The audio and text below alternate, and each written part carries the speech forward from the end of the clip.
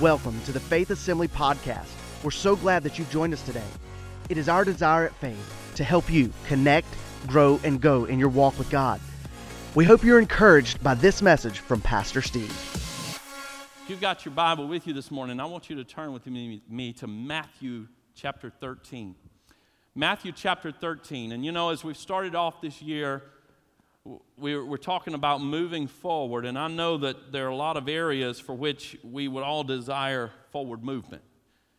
Most of those areas usually deal with our physical being. We want to move forward in our health, our finances, our education, or our relationships. But as followers of Jesus Christ and as disciples of Jesus, one of the areas for which you and I should most covet forward movement is in our relationship with Jesus Christ. We should desire to be moving forward continually in our relationship with Him. And let me tell you something about salvation. Salvation is a wonderful, wonderful thing. Thank the Lord for His amazing grace. Thank the Lord for saving us. Thank the Lord for delivering us from sin and just releasing us into the freedom and the assurance of knowing that forever we'll be with Him. But can I tell you this morning that salvation didn't simply mark an end of your old lifestyle. It didn't just mark the beginning of you existing as a saved person. It should mark the beginning of a new journey for you, whereby you are walking with the Lord, or wherein you are walking with the Lord, and you can mark advances in your life as you're growing deeper in the things of the Lord, you're reaching new levels of spiritual maturity, you're maintaining a deeper intimacy with Christ, and you're having a greater revelation of the truths of the kingdom. So today I want to talk to you about moving forward and growing deeper in Christ. Now, to provide a background for this message today, I want to look at one of Jesus' many parables that we find in the Gospels. And one of Jesus' most often utilized forms of teaching was to use parables. Now, for those of you who may not be familiar with what a parable is, I know most of you are, but the word parable comes from a Greek word that means to put things side by side.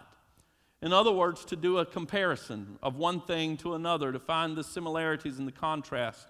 And in the context of Jesus' teaching, what happens is He takes a spiritual truth and something that would be somewhat uncommon to His hearer, and He will put it beside of a physical experience or physical subject, something that His hearer was very well acquainted with, and He would draw parallels between the two, and using that which they were familiar with, He would explain the things that they were less familiar with.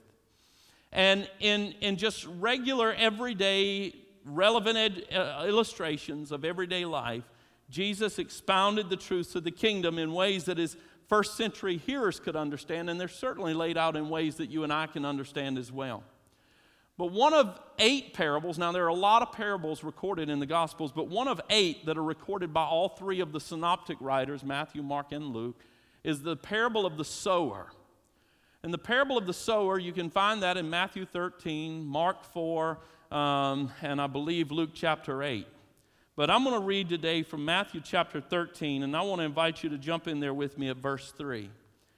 And it says this is speaking of Jesus here, it says, "Then He spoke many things to them in parables, saying, Behold, a sower went out to sow. And as he sowed, some seed fell by the wayside, and the birds came and devoured them. Some fell on stony places where they didn't have much earth, and they immediately sprang up because they had no depth of earth. But when they sprang up, when the sun was hot, they were scorched, and because they had no root, they withered away. And some fell among the thorns, and the thorns sprang up and choked them. But others fell on good ground and yielded a crop, some 100, some 60, and some 30. He who has ears to hear, let him hear, Jesus says." Then all 3 of these gospel writers record that at that point, Jesus kind of took a break from His teaching and He pulled aside with His disciples.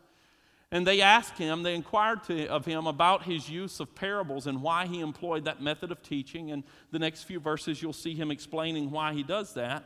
And then very shortly after that, Jesus gives them a very straightforward explanation of this parable of the sower. And we pick that back up in verse 18, and it says, "Therefore, hear the parable of the sower.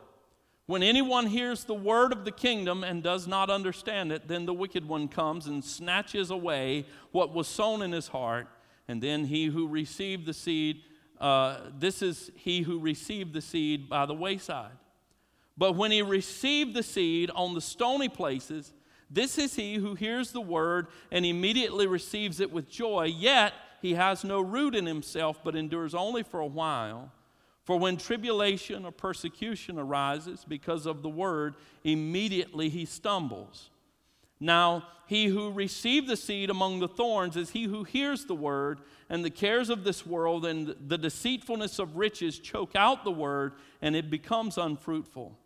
But he who received the seed on the good ground is he who hears the word and understands it, who indeed bears fruit and produces some 100, some 60, and some 30.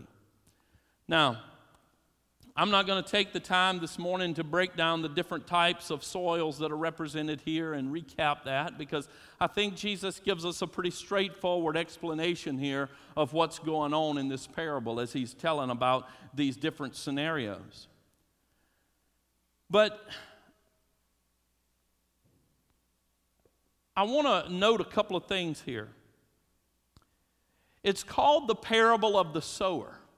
As a matter of fact, Jesus titles this the parable of the sower. I want to tell you a parable about a sower. But we only see the sower and his actions mentioned one time in each of the gospel accounts. All three of the writers record these words, and it says, "And a sower went out to sow, and as he sowed." And that's the end of it. That's all it says about the sower. The focus of the text here is not on the action of the sower.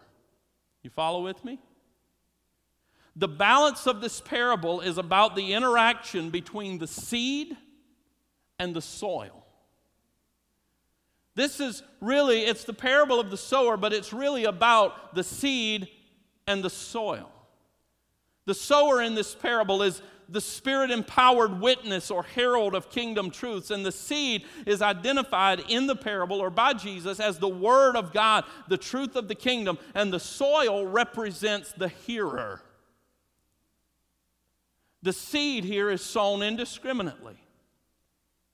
And there are no variances given in the type of seed that's sown. No variances indicated anywhere in the text. The only variables that are given in this text are the soil conditions and the environmental conditions associated with the soil. And I speak to you today as plots of soil. I myself, as it relates to my relationship with the Word of the Lord, I stand before you today as a plot of soil. And not only are you plots of soil, not only am I a plot of soil, but I believe if we look into this parable today, we can find that not only are there variances given here in this gospel, but we might even find those same variances within our own plot of soil. There are some places where we're hard to the truth. There are some places in our lives where it's a stony ground and the soil is shallow and the truth springs up, but as the heat of adversity hits it, it vanishes away. And there are places in our lives where we've allowed too many thorns to spring up and it chokes out what God is trying to do in our lives. And then there are places where it finds good soil. Its strengths and weaknesses. How many of you know that the person next to you probably has some strengths where you're weak and you have some strengths where they're weak? So, if I could contextualize this for you this morning in this Sunday morning setting, the way that Jesus did for his hearers, I might even say this: a preacher went out to preach, and as he preached, the preacher went out to preach, and as he preached, you see, here's the issue, because I want to stop here, I'm going to call time out for just a second. See, I've heard this message preached all my life. I have heard the parable of the sower since I was a little boy. And I've always heard the parable of the sower taught as a salvation message. That the sower's going to go out, the preacher's going to go out, and he's going to spread the seed, and there's going to be those that just reject the gospel totally, and then there's going to be some that receive it on a shallow basis, but it's going to be short-lived. There's going to be some that'll receive it gladly, but they can't let go of the comforts of this life and fully embrace it, and it gets choked out, and then there's the...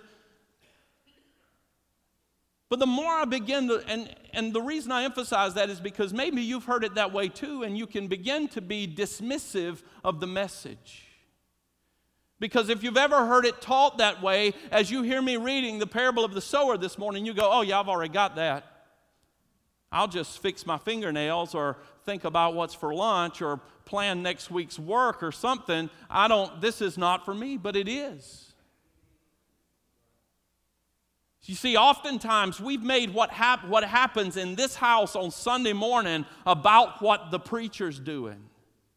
How was the sermon? Did we like the song? What was the overall grade of the presentation? Was it a good service? Was it a bad service? Was it a short service? Was it a long service? Was it really good or really bad? All points in between, and we grade it. But I want to tell you something today. What we're doing in this house has little, if anything, to do with what the preacher's doing, and it has everything to do with how the soil is interacting with the seed. Or should I say, how the heart is interacting with the Word.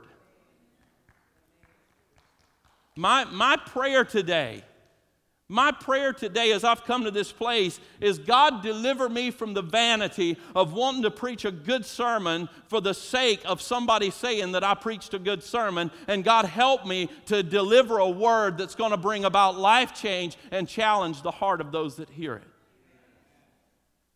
You see, some, as I said, have interpreted this parable to only represent a concept of salvation, but I want to tell you something. There's several elements in this text that I believe make me believe that Jesus is teaching about one's discipleship and spiritual formation. That this parable is applicable for you right where you're living right now. 2 points in particular stand out to me. Number one is the parable points to the, quote, good soil as being the only place where the seed can find an adequate place to spring up and bear fruit. Well, certainly this is not the fruit of salvation.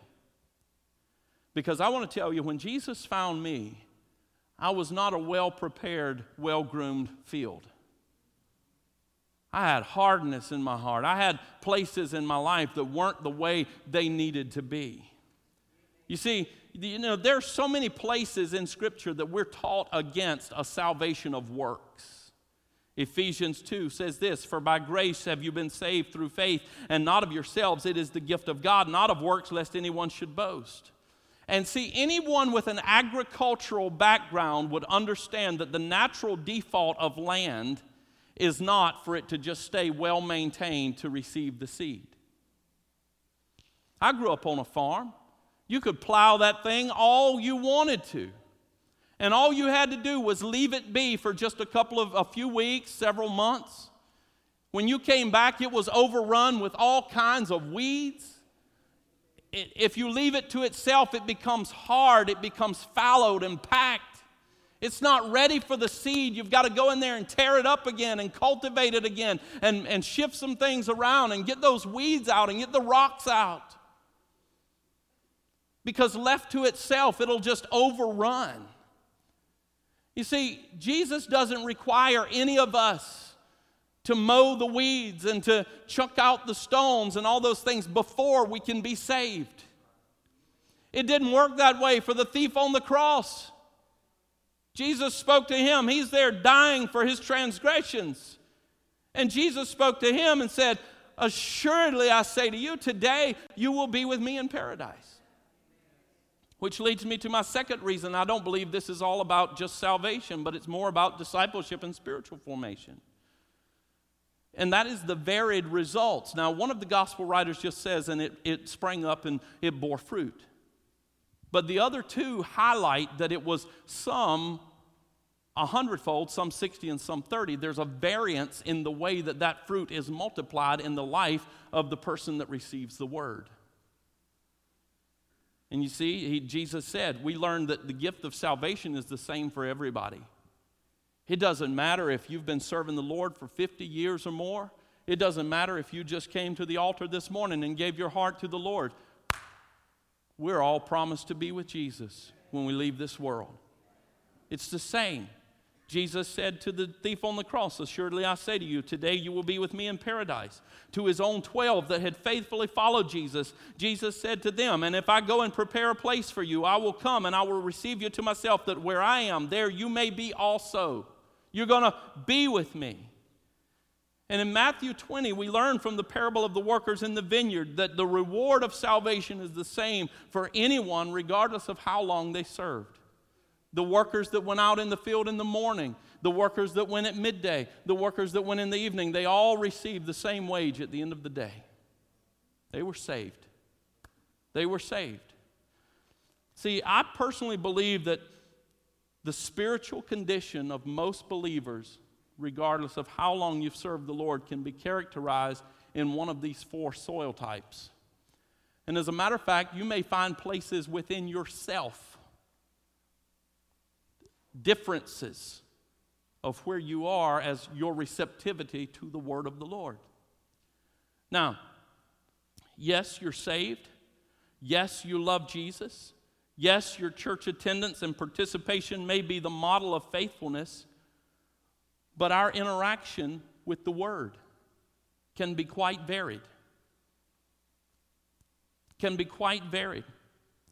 There are those who hear the faith-building message who can't make it out the door of the church before they've surrendered the truth in exchange for the lie of the enemy over their lives. Complacency hardens their hearts. They see themselves as completed and perfecting and being in need of nothing. Therefore, they're apathetic towards the principles of the kingdom concerning spiritual growth. They're not willing to look in the mirror and be honest with themselves about their own true spiritual state. And they always believe that the message would have been great for somebody today who needed it worse than they did. Have you ever done that? You just sheepishly slip a hand up right now and confess. Just been sitting in the house of the Lord going, oh my God, I wish brother so-and-so was here to hear that word today, because God knows they need it. We don't ever feel like we necessarily need it.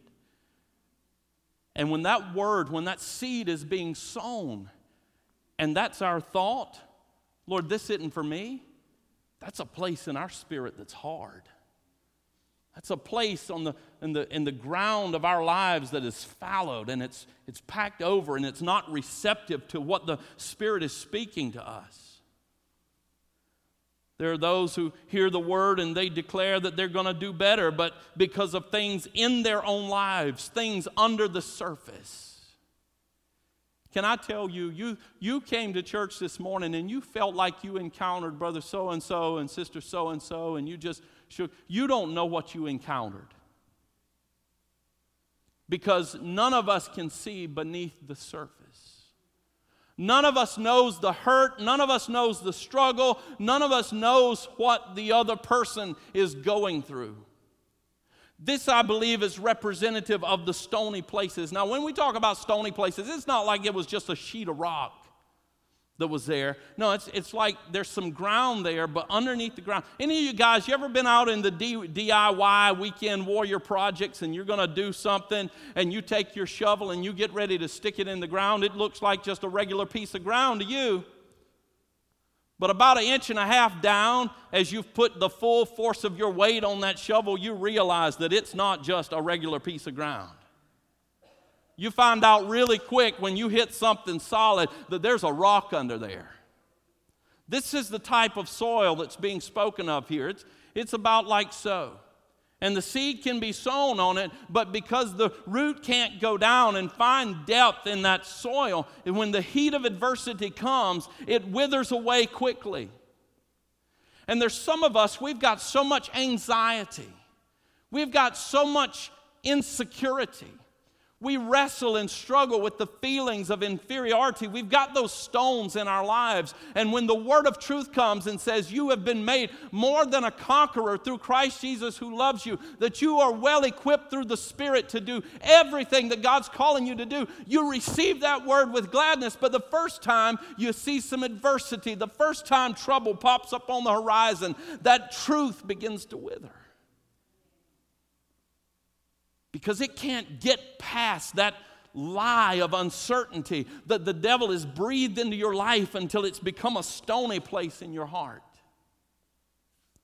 The third place here that Jesus talks about is the place where they sown and there's thorns. And Jesus explains these, of course, as being the cares of life. He says the soil. This is not about the soil conditions. It's not about the condition of my heart, but it's about what I'm allowing into my life. These are external factors, not things from the inside, but the things that press on me, the things that weigh on me from outside. And Jesus says that it sprang up, it was growing, it was flourishing, but the thorns sprang up with it. And it began to choke out that had been seeded there in this soil. I want to tell you something today, church. Listen to me real close. Your career is very important, but it shouldn't be the primary focus of your life. Your family is important, but you shouldn't have to forsake the things of God in order to have family time. You ought to be able to, rather you should encounter the things of God together as a family. It's more important that you exercise your spiritual muscles than it is your physical muscles. Thank God. Whew. I felt a release in the house right then. Some of you have been carrying some guilt and anxiety about this whole New Year's resolution thing. I just felt it in Jesus' name dissipate right then. Whew. Can I tell you something? It's more important that you know what God's up to than knowing what 1,500 of your virtual friends are up to. More importantly, what they had for dinner. These thorns, they're the bad influences. They're the pressures that are brought to bear in our lives. They're the cares of life that are often difficult to manage. And then there's the good soil. These are believers who are diligent to guard their hearts. They cultivate their lives with time in the Word and prayer. They guard their hearts with vigilance, and there the seed of the Word takes root, and it bears fruit in their lives, but with a varied effect and rate. And you see all throughout this room right now, there are those who in some areas of their lives, the Word has had a tremendous impact. I've got some places in my life that is wide open to the truth. And I'm saying, yes, Lord. Oh, yes, Lord. Thank you, Jesus. And then I've got some other areas in my life where there's those stones that lie underneath. And I want to believe. And that word springs up. But as soon as it springs up and you run into adversity, it withers away. I've got some hard places. I've got some places where I'm praying and the Holy Spirit is just putting His finger on things in my life, and I'm going, shh. You ever do that? We act like we didn't hear. We have prayer lives sometimes in which we suffer from selective hearing. We hear from the Spirit what we want to hear from the Spirit sometimes. And it's because we have fallow ground in our hearts. We don't want to let that truth in. We know that truth is going to transform us. It's going to change us. You see, in summary, I believe that Jesus is speaking to believers and he's encouraging them to cultivate the soil of their hearts in such a way that having heard the word of the Lord, it might bear the fruits of spiritual maturity in their lives. Therefore, the challenge for us as believers is to delight, as the people of Israel were instructed by the prophet Jeremiah, who spoke to them, Jeremiah 4:3, and said, "Break up your fallow ground and do not sow among the thorns." You see, many equate spiritual growth. We're talking about growing deeper in Christ. And the reason I selected this text today, and the reason I feel like the Lord had led me this way, is to simply highlight this. Many people think of growing deeper in Christ as knowing more about Christ. I'm going to attend church more regularly. I'm going to attend Bible study, and all that stuff is great. It's great. As a matter of fact, I am probably the biggest advocate of church attendance in this room. Okay? So don't misunderstand me. I'm a huge advocate of attending the Bible study. I'm a huge advocate of reading your Bible and getting in the Word and knowing. But you know, even Paul says that knowledge alone just puffs up. It doesn't necessarily mature us. It doesn't necessarily move us towards Christ or move us deeper in the things of the Lord. You see, true discipleship is not as much about learning about Jesus as it is learning to be like Jesus. And having an increase in head knowledge of the concepts of truth will not necessarily help you to grow into what you could be in Christ. Listen. If you're stuck at the same place, you've been attending church, you've been reading your Bible, you've been studying, and you say, "Pastor, there's no marked growth in my life. I don't know what's going on. I just kind of feel like I'm at a stalemate. I read, I study, I pray, I read, I study, I pray. I focus more on the Lord now than ever before." I want to ask you this: are you really looking honestly at yourself? Are you looking at the condition of your soil? Is there hardness? Are there stony places? Are you sowing among the thorns? Or is your heart prepared? As we sang this morning, are we really praying, "Lord, I surrender"? Because you cannot grow deeper in Christ until Christ is permitted to grow deeper in you. Say that again. You cannot grow deeper in Christ until Christ is permitted to grow deeper in you. What I'm saying to you is, you can read and you can study and you can pray and you can study some more and read some more after that and memorize. You may be able to quote entire chapters or books of the Bible. But if you're not allowing it into your heart, if you're not allowing it to transform your being from the inside out, if you're not surrendering to God and saying, "Lord, get the stones out of my heart, break up the fallow, Holy Spirit, put your finger on the fallow ground of my life and help me to tear it up and make it receptive to the Word so that it affects change in my life," you're not going to grow in Christ. And you can't grow deeper in Christ until what Christ is doing in us is given room to flourish and bear fruit in our lives. We can't have an increasing head knowledge of Christ and the concepts of the kingdom, but keep Jesus at an arm's length. We've got to be honest. We've got to be honest about the hard places in our heart where we're resisting the change that the Holy Spirit is calling for, and trust Him for what He's revealing in us. We've got to be honest about the stones that we carry beneath the surface that make it difficult for the truth to be sustained in our lives. We've got to be honest about the thorns that we have in our lives that keep springing up and choking out what God is trying to do in us.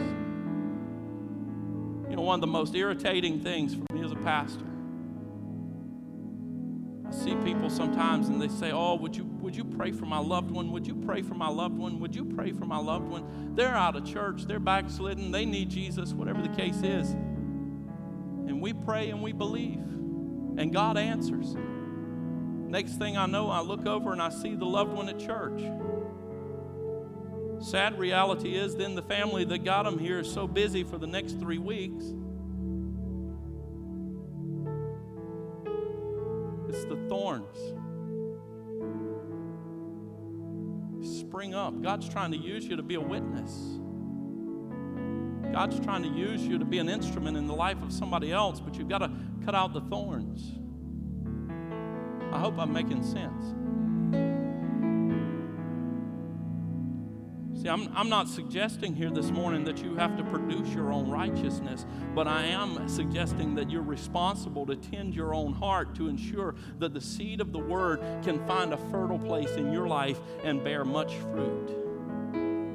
Maybe in 2019, we need to begin by tending the soil of our hearts and asking the Holy Spirit to reveal to us places in our hearts that have become hard to the truth of His Word. The places in our hearts where the stones need to be extracted, or the place where the thorns have overgrown and are choking out what the Lord is trying to do in our lives. How do you prepare the soil of your heart? You not only ask the Holy Spirit to help you identify those adverse conditions, but you also ask the Holy Spirit to help you get control of those things. You can't do it by yourself, but He can do it through you. Ask Him to break through the hardened places of your life. Ask Him to help you cast out the stones that keep the Word of God from finding root in your life and making change and bearing fruit. That's what the centurion did. You ever read that story? The centurion came to Jesus and asked for his son to be healed. And Jesus asked him, do you believe?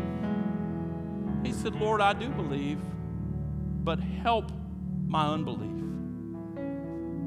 What he's saying there is, look, I got a little something under the surface here. There's a little stone that's going to keep the truth that you are the God that heals us from bearing fruit in my life. And I need you to help me extract that stone right now in Jesus' name. Lord, I believe, but help my unbelief. Some of you need to say, God, I believe that I am fearfully and wonderfully made, but you need to help me kick that lie of the adversary that says I'm not enough. I believe I'm victorious, God, but I need you to help me get out a spirit of defeat. Ask Him to provide you with some spiritual roundup. My wife is the roundup queen. If it grows in our yard and it's not supposed to grow in our yard, watch out. Psst.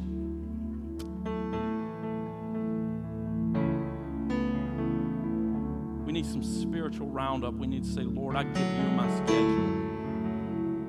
I give you my agenda. I give you my calendar, God. Direct my steps. Order my life so that there's room in it for what you're trying to accomplish in me. Lord, prepare my heart for everything you want to do in my life this year. Can I tell you about the parable of the sower? To maintain that condition is an ongoing thing. It is not just a one and done. Oh, you'll always dig up the stones here and there. You'll always find that trodden path that's a little fallowed and hard, needs to be broken up. You'll always find the thorns trying to spring up, but you've got to be vigilant. You've got to be a vigilant steward. You've got to be a vigilant caretaker of what God's entrusted to you. Say, Holy Spirit,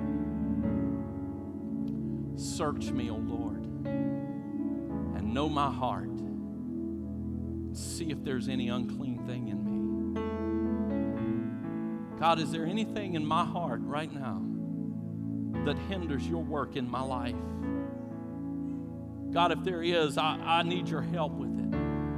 Reveal it to me, Lord. Empower me, strengthen me, oh God, to get rid of it, to get it out of my life, so that my life lays before your word as a fertile field. God, I want to see 100-fold harvest in my life. I want to see 100-fold harvest in my spiritual walk. I want to see 100-fold harvest be poured out over my being. And God, I want to position myself to receive. We hope you enjoyed this inspirational message today. If you would like more information about Faith Assembly, please visit us on the web at faith-assembly.org. Thanks again for joining us, and we hope you have a blessed day.